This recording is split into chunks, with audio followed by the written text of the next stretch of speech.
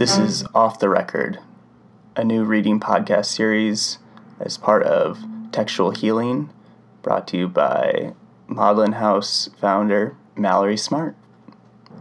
Usually the song pairing goes at the end of the show, but I want to prelude this by saying it might help to listen to Donovan's There Is a Mountain prior to listening to my essay, just to give you a little context.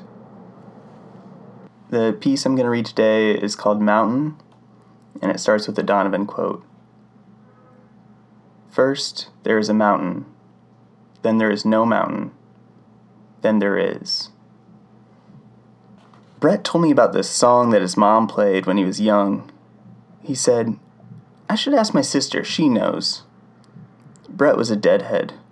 We pushed over a tool shed once so his mom could see a sunrise, but this was before that. Brett had recordings from Dylan shows that nobody else had recordings of. Brett hid his handheld recorder in his sweatshirt sleeve and said he would loan me a zip disk so I could hear the obscure versions of most of the time, and I wish I had a zip drive so I could hear them. Brett's sister was equally mythic. While he was a premature gray, she was a young 40. When I asked about the song, she leaned over our bar and whispered in my ear, Look upon my garden. A snail, that's what it is. Their mother, whom they both lived with, played the song throughout their childhood. For me, There Is a Mountain by Donovan was a revelation. I usurped the aux cord in our section of the restaurant, the upstairs gastropub, and posed upon the 4-star Iowa City restaurant. Usually, I'd make mixes with slow Sam Cooke songs and Lana Del Rey. If people were going to dine while I worked, I wouldn't let them be happy about it. When I brought There Is a Mountain home to Abby, she scoffed. I held up my hand. Wait, listen. The panpipes came in, and the Dylan wannabes said, Look upon my garden gates, a snail, that's what it is. And we froze. Donovan repeated the line for us, so we could consume the image of his snail. My girlfriend smiled. She hadn't been smiling recently. In fact, she had been screaming more often than speaking to me. She had been waking up in the night through her sleeping pills, muttering and clawing into my chest. She had been calling me all the hurtful words she could think of. She'd been kissing other guys and telling me, it's all right, and putting her fingers up to my lips. Shh, it's all right? We moved back to Iowa City from Des Moines, back to a world where we knew people, where there was a sense of culture, back to a place where we could sink into a comfortable groove of drinking and working. We were no longer dependent on one another for company, to both our pleasure and dismay.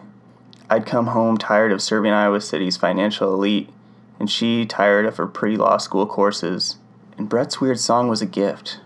We had something that broke our old habits. She was a gifted vocalist, and I could write a song, but our styles never fit together. Our inherent strumming patterns were arrhythmic, and she always told me I was flat. Donovan lifted us to another world. I plugged my phone into the aux cord of her secondhand stereo, and we listened. We discarded Brett and his sister and everyone who had heard Donovan's song and took it as our own. We spent the day repeating the lines. We'd make oatmeal, and she would say, Oh, Juanita? Oh, Juanita, I'd respond, and she'd say, Oh, Juanita, I call your name. And I'd say, Aye, in a high pitch to mimic Donovan's timbre. The moments were good. I'd go to work, upbeat, open to the day, open to Donovan's questions. Then, while we walked to my friend's apartment, I laid out the lyrics. First, there is a mountain, I said. I put my arm over her shoulder and used my other hand to follow the skyline. Then there is no mountain. I stopped her on the sidewalk, got down on my knee and said, Then there is. I'm not in the mood, she said. She was never in the mood. Or rather, I never knew when she wouldn't be in the mood. And we started fighting again. We got into a big fight where we shouted across rooms, and the neighbors called the cops, and the officer gave me a card and said to call him personally if I was in danger. And we broke up like we needed to do. She started therapy soon thereafter and was diagnosed. And it was hard to atone or adjust when we got back together, all while knowing the magic of that song was gone.